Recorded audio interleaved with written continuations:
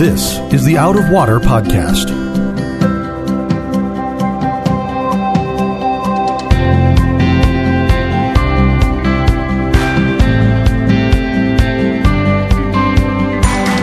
Out of Water is a production of Rio Vista Community Church in Fort Lauderdale, Florida. You can find it on iTunes, Google Play, or Spotify. We hope you'll subscribe and give us a good rating to help others find Out of Water. Welcome, friends, to another edition of the Out of Water Podcast. I'm your host, Mark Lautenschlager, and in studio with me today, as always, is our pastor of spiritual formation, Reverend Sam Castensmith. And I don't have any clever introduction for myself today. I'm not making things go beep or ping or anything like that. It's just we're here wrestling with Ephesians chapter 3 today. Yep. The conversations we've had leading up to this podcast, hopefully this will be it has to be close to as interesting as those conversations, or else people are going to start following us around on Thursdays, insisting that we record everything. But this is another in our series where we're covering the book of Ephesians in support of or going along with the series of messages, One Body, One Mission at Rio Vista Church. The idea that we have here is that we're sort of taking a deeper dive, going behind the scenes and explaining things more fully, or getting to different things than the pastors are able to get to on Sunday morning.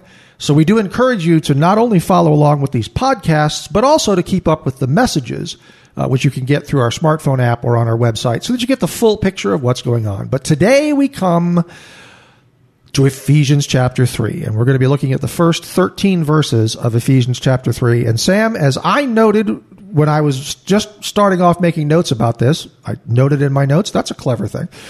As I noted about this, it's an interruption.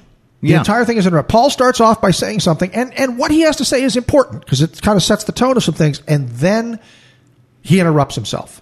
And it takes him 14 verses to get back to his original thought. And so, it's in verse 1, he says, "For this reason, I, Paul, a prisoner of Christ Jesus, on behalf of you Gentiles, assuming that you've heard of the stewardship of God's grace that was given to me for you, and how the mystery was made known to me by revelation, as I've written briefly." No. It's right there where that interruption is started.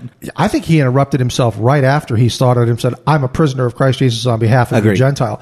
And so let's tell people, just to kind of walk through this a little bit, he was a prisoner in Rome, right? Correct. At this time. He's on house arrest. He's not in a dungeon. He's able to have visitors. And he was converting the guards, as I recall the story went. It's like if these people would come and hang out with him and be essentially his guard to make sure he didn't leave the house, and he would end up converting them. Yeah, elsewhere he gets excited talking about members of Caesar's household, that are hearing the gospel, because he's in chains and he's rejoicing. He finds delight in that. You have to wonder in the first century world, because Rome was such a dominant influence, and a lot of these guards that were in Caesar's household would then get positions of honor, like a governorship or something like that, out in the world somewhere. You wonder how much of the spread of the gospel came from that one thing. Yeah. That God put Paul in prison. I mean, obviously he was there because God wanted him there. He put Paul in prison so that Paul could, through that and through the guards, spread the gospel all around the world. Yeah, I mean, it's an interesting thought. And, it's not like Paul is introducing Christianity to Rome. From history, it's really fascinating. When Paul goes to Rome and he's imprisoned, this is roughly a decade after Emperor Claudius had expelled all the Jews from Rome, or tried to at least. Clearly, there's still Jews in Rome. But he expelled them. And so like Priscilla and Aquila, who show up in Corinth, they were Jews that were expelled from Rome. Right. Those are definitely Roman names, Priscilla and Aquila. And so you have Suetonius, who's an ancient historian, who writes that the Jews were expelled from Rome because of instigation of riots among the Jews caused by Christ. And so when Paul gets there, it's a decade after they've been dealing with disruptions among the Jews. And there's still Jews there, because you were talking, again, before we turned the mics on, we were talking about how the book of Acts ended. That's right.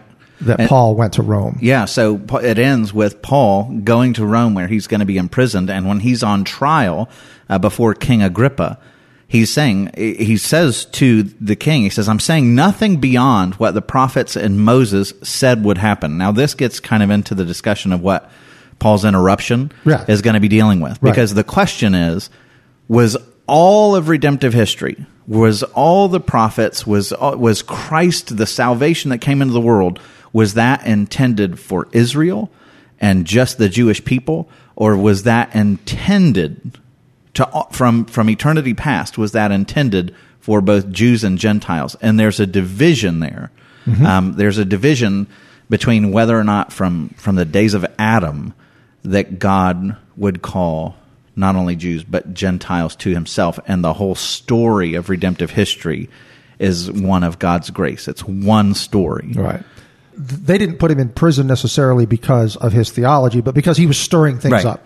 And so Paul is going to be called the apostle to the Gentiles, and he's upsetting a lot of Jews who are like, you can't bring those Gentiles into our midst. They haven't been circumcised, and they don't follow this, and they don't follow that, and they're not of our bloodline. And Paul is saying that's not what this is about. It is by faith, it's by grace through faith. Right. That everyone comes in, both Jew and Gentile. And so the Jews are like, no.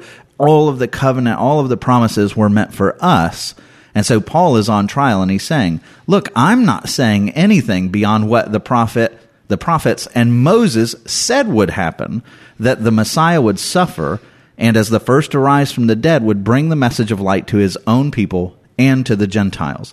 And so you have this argument that's being crafted where Paul is going up against his own people, and he's saying, look, the reason why you don't think that Christ and salvation and resurrection and that all the promises of the Old Testament extend to the Gentiles is because you've failed to understand what Moses was writing about. You have failed to correctly interpret the Old Testament. It was there in all your writings, and you missed it. That's exactly right. That's exactly right. And so modern day, that gets into this debate between what's called dispensationalism and covenantalism. Are you excited that you tuned in? Yes. These are big theological words here. But there's one thing I do want to comment on before we jump headfirst into the dispensational versus covenantal pool, is where he says that he's a prisoner of Christ Jesus on behalf of you Gentiles.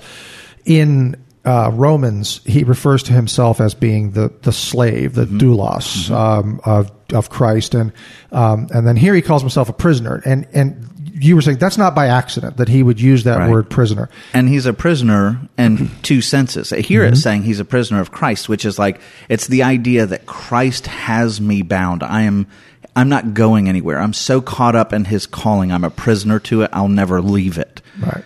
And so at the end of this passage that we're talking about in verse 13, he's going to say, so I ask you not to lose heart over what I'm suffering for you, which is your glory. And so what Paul is getting at is, look, I'm here in prison. I'm a prisoner to my calling. I'm not going anywhere. I'm here for good. Right. But I'm also a prisoner to the Romans. And in either case, I don't want you to lose heart because the gospel is advancing as a result of this. Right. And it's bringing about your glory. You're being advanced because I'm in chains. And so I delight in that. Don't lose heart. Don't feel guilty about where I'm at. I'm happy to be where I'm at. So, verse 2, as you already read, assuming that you've heard of the stewardship of God's grace that was given to me for you. There was an interesting note you had about stewardship here, because the way that chapter 2 ended was Paul saying that we, meaning the church, we were being fashioned into a dwelling place for God. That's right. And that idea of dwelling place had oikos' house. Oikos' house in Greek, right. Yeah. And so that word has that as part of its root. I'm going to blow it if I try to pronounce the word, because it was like katoikos schnitzel or something like that. It was just, and I would be terrible if I had to speak Greek. Schnitzel. I'd be terrible. That's the rare German brand of Greek. But it's this idea that he's talking about this house that we are, and then here, this word stewardship, again, has as its root oikos. That's right. So if you remember at the end of chapter 2, we talked about those that are far off and those that are near. But in Christ, everyone is brought into the household of God. And we're being fashioned into a house in which God dwells. And so this word stewardship that we read, so I'm assuming that you've heard of the stewardship of God's grace that was given to me. That word stewardship literally is two words. It's oikos and nomos that are brought together. It's oikonomion. And it literally means... That was better than schnitzel. So, but it's literally house and law. It's the manager of the household. Right. And so Paul is saying, look, I've been made as an apostle. I'm the manager of the household. And what I'm doing is I'm bringing you in. Remember, chapter 2 ended with God's bringing you into the household. And Paul is saying he's made me a manager of the house, and I want you in. And the importance of that, I think, to the Gentiles who, if you missed our show, the previous podcast, we talked a lot about the Gentiles being brought into this sort of Jewish sect as the Christians were considered at that time. And by Paul saying this, by him making this connection in this letter, he's saying to the Gentiles, in effect, that you don't need to worry about whether you belong or not, because I'm speaking to you with divine authority, divine power here. I am, God has given me this stewardship of you. I'm speaking for him in this regard. That's right. Yeah. He is the apostle to the Gentiles, commissioned supernaturally by God. And so now we get to how the mystery was made known to me by revelation, as I have written briefly. First question off the top of the head has to be, what mystery is he talking about? What does he mean by mystery? And this is where we get into the question of dispensational versus covenant, looking at this. And I'm a former dispensationalist. So what is dispensational? Okay, I'll explain that. People say to me, okay, well, what's a dispensationalist? What's a dispensation? I'm like, well, the first thing you need to know about a dispensationalist is he likes to take things apart.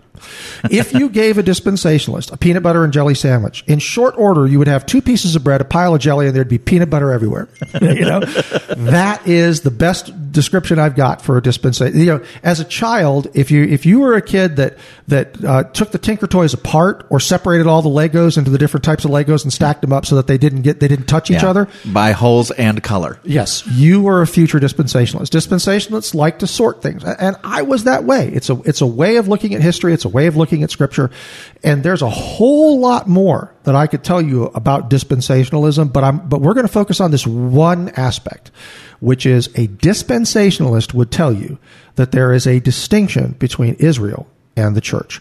They're going to tell you that at some point in history, and they'll tell you that it's the day of Pentecost in Acts, that at that moment in time, that God set aside Israel as his holy people, as his chosen people on the earth, and created this new thing, this church that was a mystery. So the whole thing was a mystery.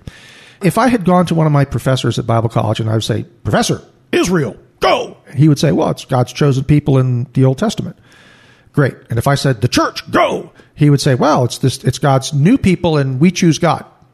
Because that's how they turned it around. So they had no problem saying that God chose his people in the Old Testament, but they very much wanted to see us as sort of free agents, that God extends an offer in the gospel, and that we will accept or reject that offer based on our own.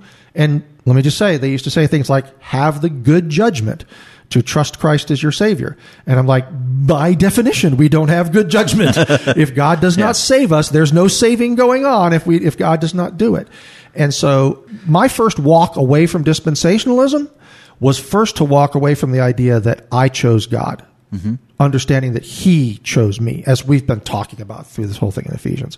But a dispensationalist likes to separate things. Yeah, but it's also, the way I've understood it, and correct me if I'm wrong because you're a little bit more familiar with this than I am, but the way I've understood dispensationalism is it's like, depending on what era of the Old Testament you're in or the New Testament you're in, it's like God is constantly changing the terms of agreement. Yes. It's like, so during the creation, here's one terms of agreement. Then the fall happened and he goes, now we're changing and we're under a different dispensation. Right.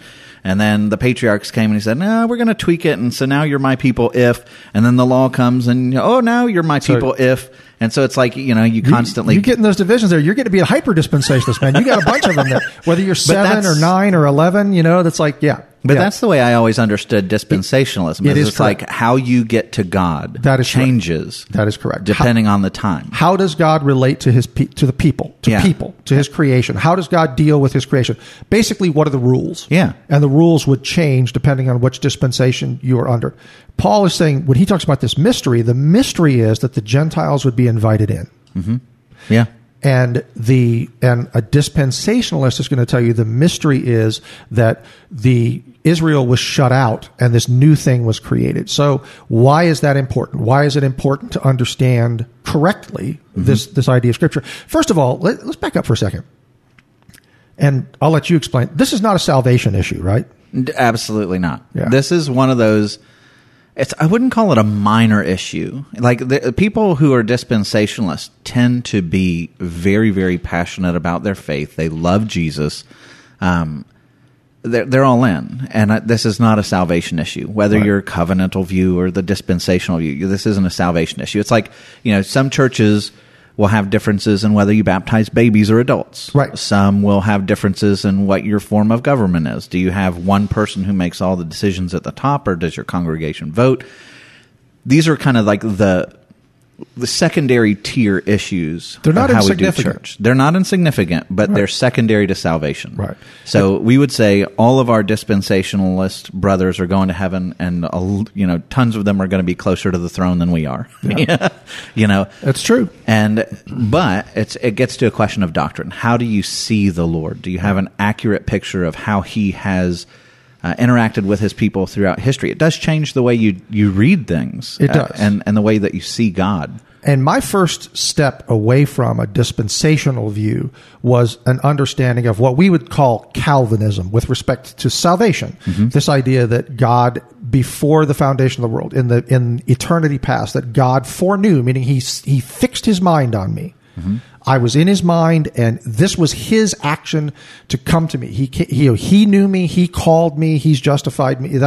So this idea of Calvinism is this idea of God being sovereign over my salvation. Yeah, and there's a reality that in the Old Testament, and this is where people get confused, because it's like, well, if you're in the Old Testament, how in the world could you be saved because Jesus hadn't come yet? Right. How were the Jews saved in the Old Testament? So, and Hebrews, you say, well, they had the law, and so they would sacrifice animals and They would do all this stuff at the temple, and that's what God expected of them, and that's how they were saved. That's totally wrong, and Hebrews smashes that to pieces when it says that the shedding of blood of goats and bulls, it's impossible for that to forgive sin. Right. It takes all of the Old Testament laws and says that they were all intended to foreshadow what was ultimately fulfilled in Christ. Right. And so the idea is in Genesis 3, right after the fall, right? So the fall is fresh. God comes and gives the first promise of the gospel in Genesis 3:15 when He says that the seed of the woman will come and the serpent will strike his heel, but he will crush the serpent's head. That's the first promise of the gospel. So in that, it's this very beautiful poetic thing where, God has condemned man and woman to return to the dust, and then He condemns the serpent to crawl around on his belly and eat the dust, right? And so the one who devours you in death, if you return to the dust, and then the serpent is eating the dust, it's saying he's consuming you in death forever, and there's going to come one who puts an end to that feast. He's going to crush that serpent's head. And so that's the first promise that we have of a Redeemer. And all of the people of the Old Testament are going to be saved the same way we are. They were saved by looking forward to the Savior. We're saved and our faith, I should say. We're saved by grace. Right. But the object conduit, of our faith. Right. So the faith that they had in the Old Testament is looking forward to the promised Redeemer. Our faith is looking back at the Redeemer who came and fulfilled all of those promises. Right. And a dispensationalist would agree with that. They would. I'm just telling you as a former dispensationalist. They got no problem with that part of it. And again, dispensationalism isn't necessarily determinative of how we look at the process of God calling us to salvation or not. I mean, I was a Calvinist dispensationalist. I was a Calvinistic dispensationalist, or whatever dispensational Calvinist maybe would be the word. When I came to this church 35 years ago, I was a dispensational Calvinist. And there was an elder here, a fellow named Chuck Perrone, and he and I were standing in the back of the sanctuary one day, and we were having this conversation / heated argument that we were friends, and we liked to debate. We're Bible nerds. We like to debate this stuff. He goes, look, it's like this. Did God choose His people in the Old Testament? And I said, yes, He did. He said, does God choose His people today? And Calvinist me said, Yes, he does. He goes, then what's changed? And there it was. It's like this light bulb went on in my head, and I'm like, so in order for me to accept a dispensational view of the church, this idea that the church is a mystery, a new thing, I would have to say that God had been choosing his people. He had chosen Israel to be his people, and he chose people out from within Israel to do special things. He chose, God's choosing, and then all of a sudden he stops choosing from this pool, and he starts choosing a different people. And that, to me, once I had to look at it that way, that's where I said, I don't understand this artificial distinction anymore. Mm-hmm. And it changes the way that you read the Old Testament, because when I go back in and I read the Old Testament, where God is making promises to his people, he promises us, I will be your God, I will do this for you, I will do that for you. The question is, if you're a good dispensationalist, you have to disregard those promises. They're not for you. Yeah, they were meant for that time. And they spend a great deal of time deciding which promises were to God's children, Abraham's children by faith, or Abraham's children in the flesh. Because as I mentioned before, remember the peanut butter and jelly analogy, dispensationalists love to divide things. That's really what it's all about. They love to divide stuff. So they were even dividing promises. I got a big stack of promises here. This promise, this is for the Jews. This promise, this is for the church. That kind of thing. So they would divide these things up. And it was confusing. I mean, you're reading the Old Testament and you're like, is this for me? Yeah. Is this one for me? Pastor, do I have to pay attention to this one? No? Oh, good. Okay, I don't have to pay attention to that one anymore. Yeah. That kind of thing. And so now when as a covenantal perspective that looks at all of these promises as being for God's people of faith, God's covenant community, that means that when I read the Red Sea, when I read the Exodus, that's the story of my people. It is. They may have different bloodlines, but that's the people of faith. That's my people. So you can look back at your national heritage and you can get excited and feel nostalgic over heroic victories of the Civil War or World War II. Those people are long gone, but that's our story, right? As Americans, yeah. So the Bible then becomes our story, the people of God. And we have one hero, and he's always been the hero of our people. And now the other thing that's going to be big with dispensationalism, and this is not a topic for today, but I'm going to say it so people understand, if they're listening going, I've never heard of this dispensational covenant thing before. If you are a dispensationalist, what you realize in your mind, or what you say to yourself, is that with the birth of the church on the day of Pentecost in Acts 2, this creation of the church as this new entity, that the prophetic clock concerning Israel stopped. That at that point, Israel was set aside. That's actually the word they use. God set aside Israel, and all of the prophecies, all of the clocks, the 70th week of Daniel, all these things stopped. And at some future time, there's going to be something that they call the rapture, in which the church, this mysterious group of people that they didn't see happening in the Old Testament, is snatched away, taken away, like physically just, boop, we disappear, okay? And that at that point, the prophetic clock starts again, and God turns back to Israel, and he has things to complete with Israel that have nothing to do with us as the church. That's what the dispensationalist would say. Somebody who is covenant in their understanding of Scripture, we see this as one continuous history, one continuous people of God, and therefore the promises that God made in the Old Testament, they're being fulfilled in us and through us. And so there's not this clock that has stopped and needs to be restarted again. So again, it makes the prophecies of the Old Testament meaningful to us too. Mm-hmm. Because when I read the book of Daniel, I'm like, that's talking about us here. It's not talking about something that's yet to come. That's right. And Paul talks about that by faith we become children of Abraham. Right. Like Galatians 3, 26, I think it is. And so it's making that clear that this is one household. I mean, in Ephesians, this series is one body, one mission. It's always been that way. If you go into the Old Testament, one of the things that I think is fascinating that we read right past is, in the Old Testament times, you had lots of people being grafted into the nation of Israel. Right. So I'll give you some examples. when God first gives the promise, first off, before Israel even exists, right? Right. You have God giving the promise at the fall. That's something, too, that we want to make a point, is that God made promises and before Israel was there. Israel didn't start until after Abraham. That's right. That's Abraham's grandson that will be named Israel. Exactly.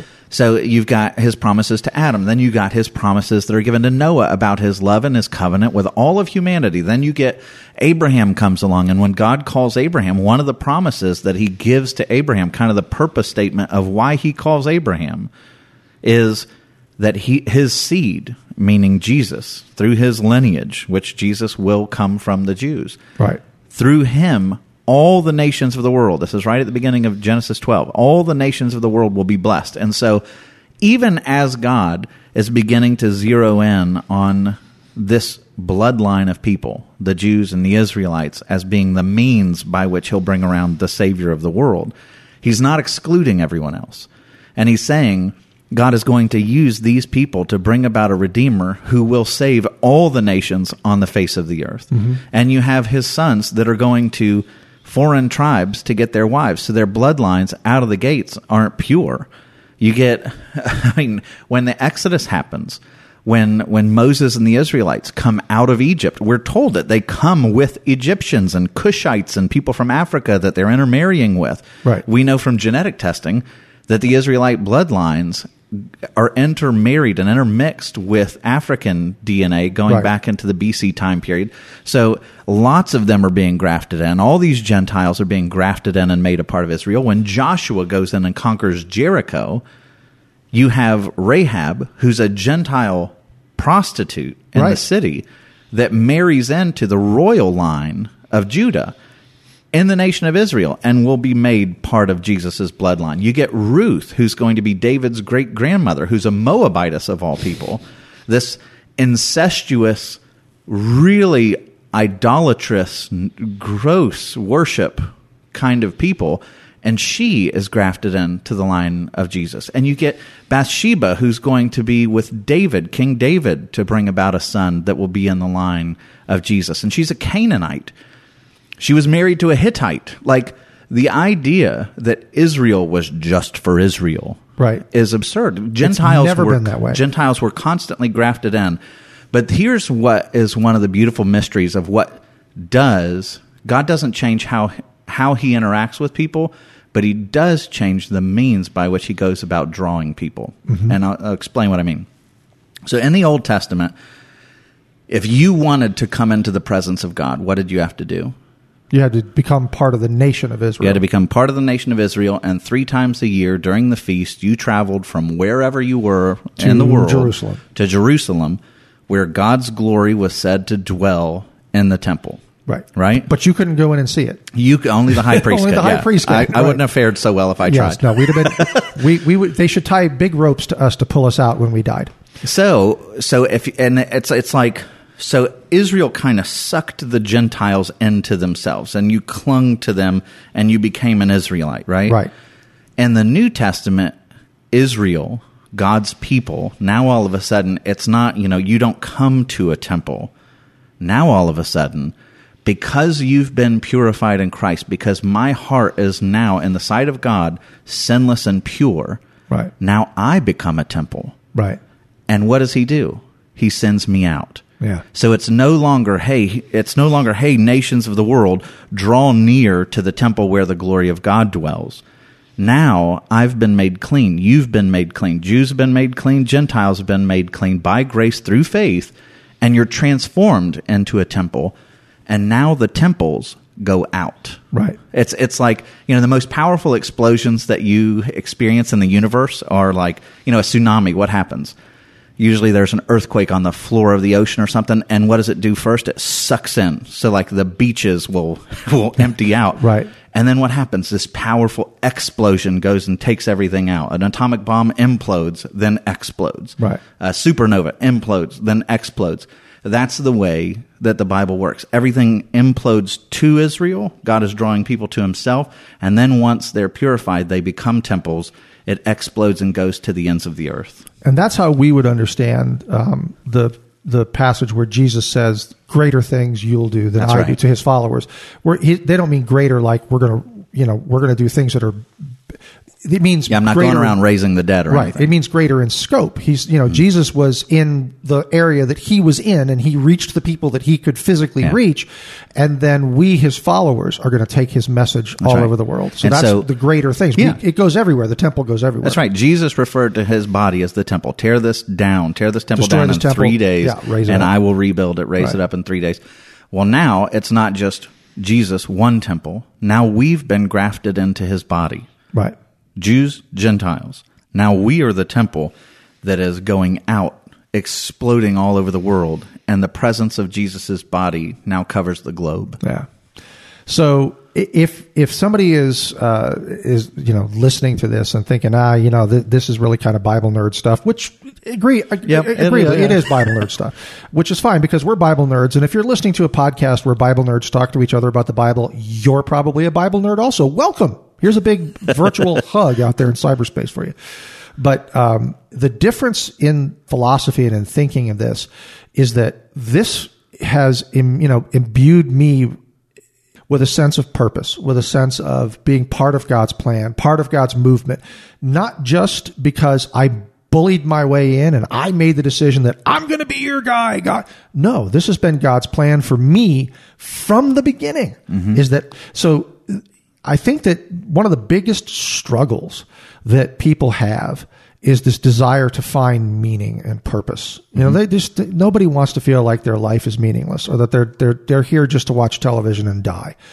But when you come to faith in Christ and you understand these promises and these plans that God has had for redemption through history, and then that you would become a part of that redemptive history going forward, what that tells you is that you are not a mistake. You are not meaningless. You are not purposelessness. You have, is that even a word? You have meaning and purpose with God, and that you're part of this plan now. So when I say to people, I have some issues with dispensationalism, what I'm really saying is I have issues with this idea of being disconnected from God's plan throughout all history and God's people and purpose throughout all history. Feeling a connection to that, feeling a connection to the ancient church, feeling a connection to the ancient Israelites, feeling that connection has given me very much a sense of purpose and meaning and direction. Anyway, let's get back to verse 4 here, because we have to get down to verse 13. When you read this, you can perceive my insight into the mystery of Christ, which that's what we've been talking about, that mystery, which was not made known to the sons of men in other generations, as it has now been revealed to his holy apostles and prophets by the Spirit. This mystery this is what we were talking about, that the Gentiles are fellow heirs, members of the same body, and partakers of the promise in Christ Jesus through the gospel. Now, when we were talking about this before, this idea that it was, and I began before we turned the mics on, that it was not made known to the sons of men in other generations. The prophets in the Old Testament, they foresaw this suffering Christ. It wasn't like this idea of a Messiah that was coming to suffer for his people. That wasn't like it was an unknown thing to them in the Old Testament, was it? They wrote about it. They wrote about it. Yeah, I mean, you read Isaiah 53. It's right there. So then what was it that wasn't revealed to them? What was it that he's saying here was not made known? What wasn't made known? So I think if you're, the primary audience of all of these prophetic letters is going to be Jewish people. Okay. And so what they're hearing, God's going to restore a kingdom, because along with the promises of a suffering servant Messiah, there's a lot of promises in the prophets that there's going to be the restoration of a kingdom, and the son of David, the servant of David is going to come, and he's going to establish this everlasting kingdom where justice and peace reign. And so if you're an Israelite, you're looking back and you're saying, okay, we're going to get back to the days of King David, who reigned on the throne over geopolitical Israel. And so you're thinking that's where we're getting back to.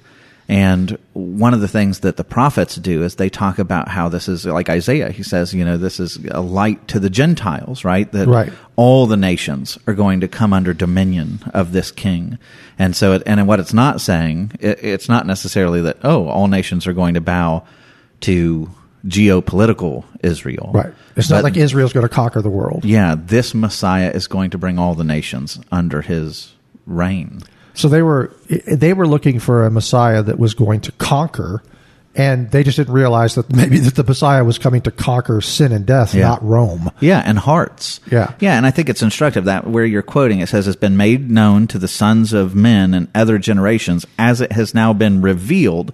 And that word revealed, to the holy apostles and the prophets by the Spirit. That word reveal is apocalypsis. It's where we get the name of the last book of the Bible, Apocalypse or Revelation. Revelation. It literally means to take the veil off. It's being uncovered. You're seeing it for what it is without some kind of a blinding intermediary.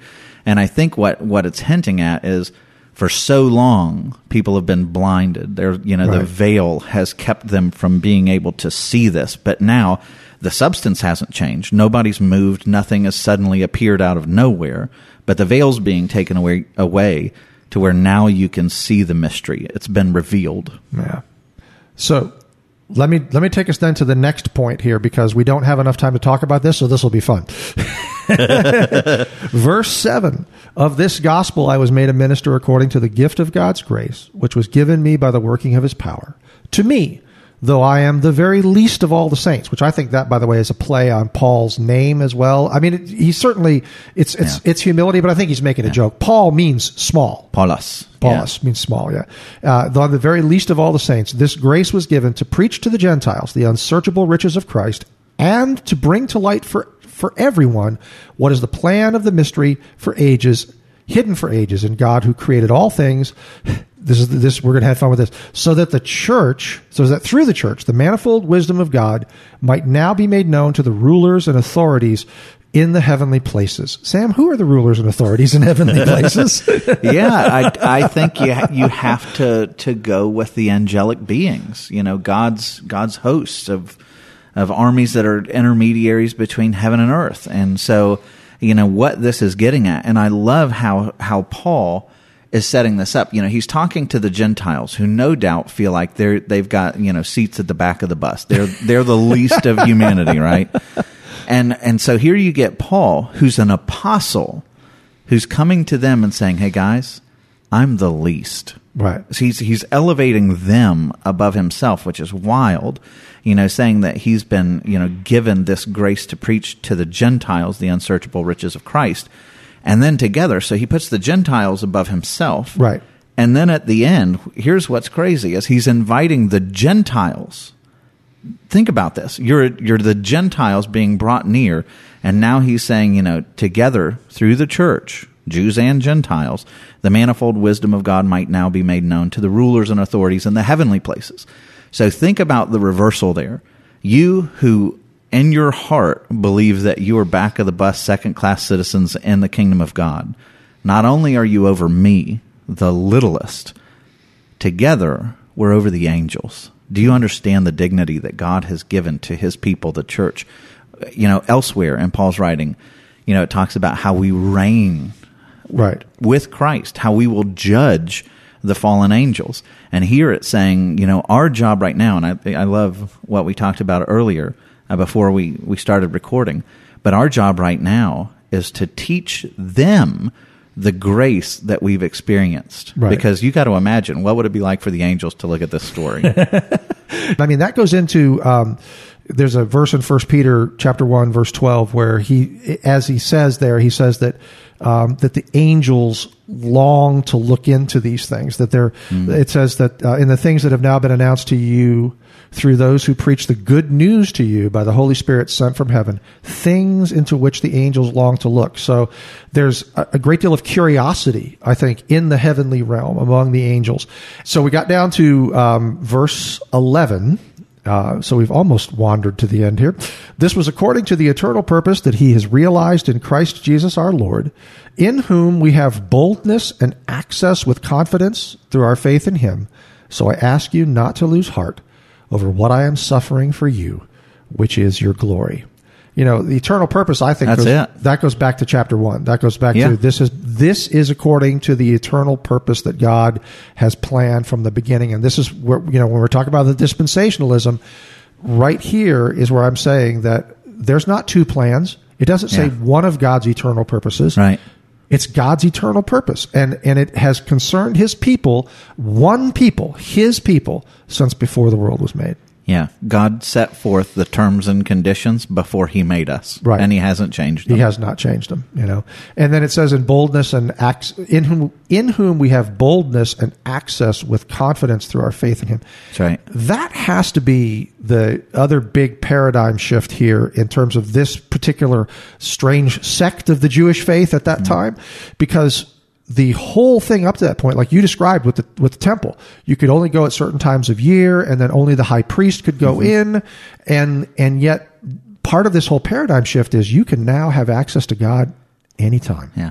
And he's been on a mission from the very beginning of time to increase the access and intimacy with him. So, like, when you think about... Because we started that way in the garden. Totally. So you walked with God. The difference was, Adam's relationship with God was conditioned upon not eating from the tree, or so he would have thought, right? Right. And so the moment that Adam fell and he's banished from the garden, God begins this salvation project. And what he does is it's like he's building our hunger for intimacy with him. And he's making it to where, okay, he's going to call Noah, then he calls Abraham out of Ur. He begins to build a unique relationship with this family through which he's calling other nations of the world to himself.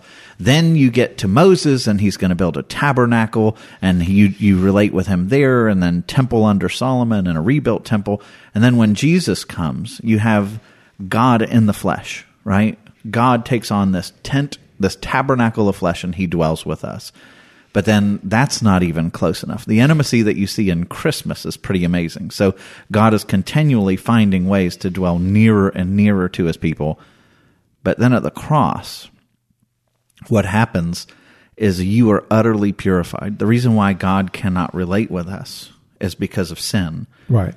But on the cross, I'm utterly made clean. I'm not only, my sins are purged, but I am given his perfect righteousness in the sight of God. And now, all of a sudden, an intimacy that even Adam didn't know, we now experience, where the Holy Spirit of God comes to dwell not with us, but in us. And the access to God that we have today is in a way is superior to what Adam had Absolutely. in the garden. Because if you look in Genesis, it says that in the cool of the evening, God would come and walk with Adam in the garden. So God was not with Adam at all times, and it was God that would come to Adam.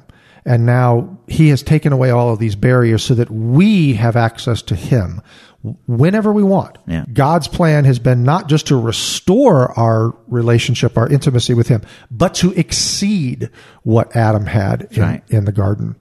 I have one final note. So I ask you not to lose heart over what I'm suffering for you, which is your glory. You talked about this earlier as being Paul telling the Gentiles to say, look, don't feel bad about me being in prison. That I'm doing this for you. This is good. This is part of God's plan. But the one thing I was thinking about, which is your glory, our purpose here is to bring glory to our Father, to bring glory to our fathers in heaven, to bring glory to God. And so if that's the glory that all of us seek, in other words, we don't seek our own glory. You don't seek the glory of Sam. I don't seek the glory of Mark, but we seek to bring glory to God. Mm-hmm. Okay. And that have people recognize that. It's like, wow, Sam's a really great pastor, a great Bible teacher, great whatever. Isn't God great?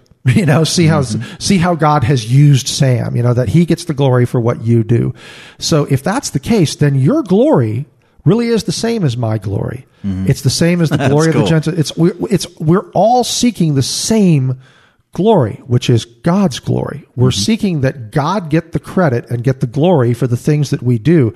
So that's one of the reasons, as I was looking at this, I'm thinking, it's their glory. In what sense is it their glory?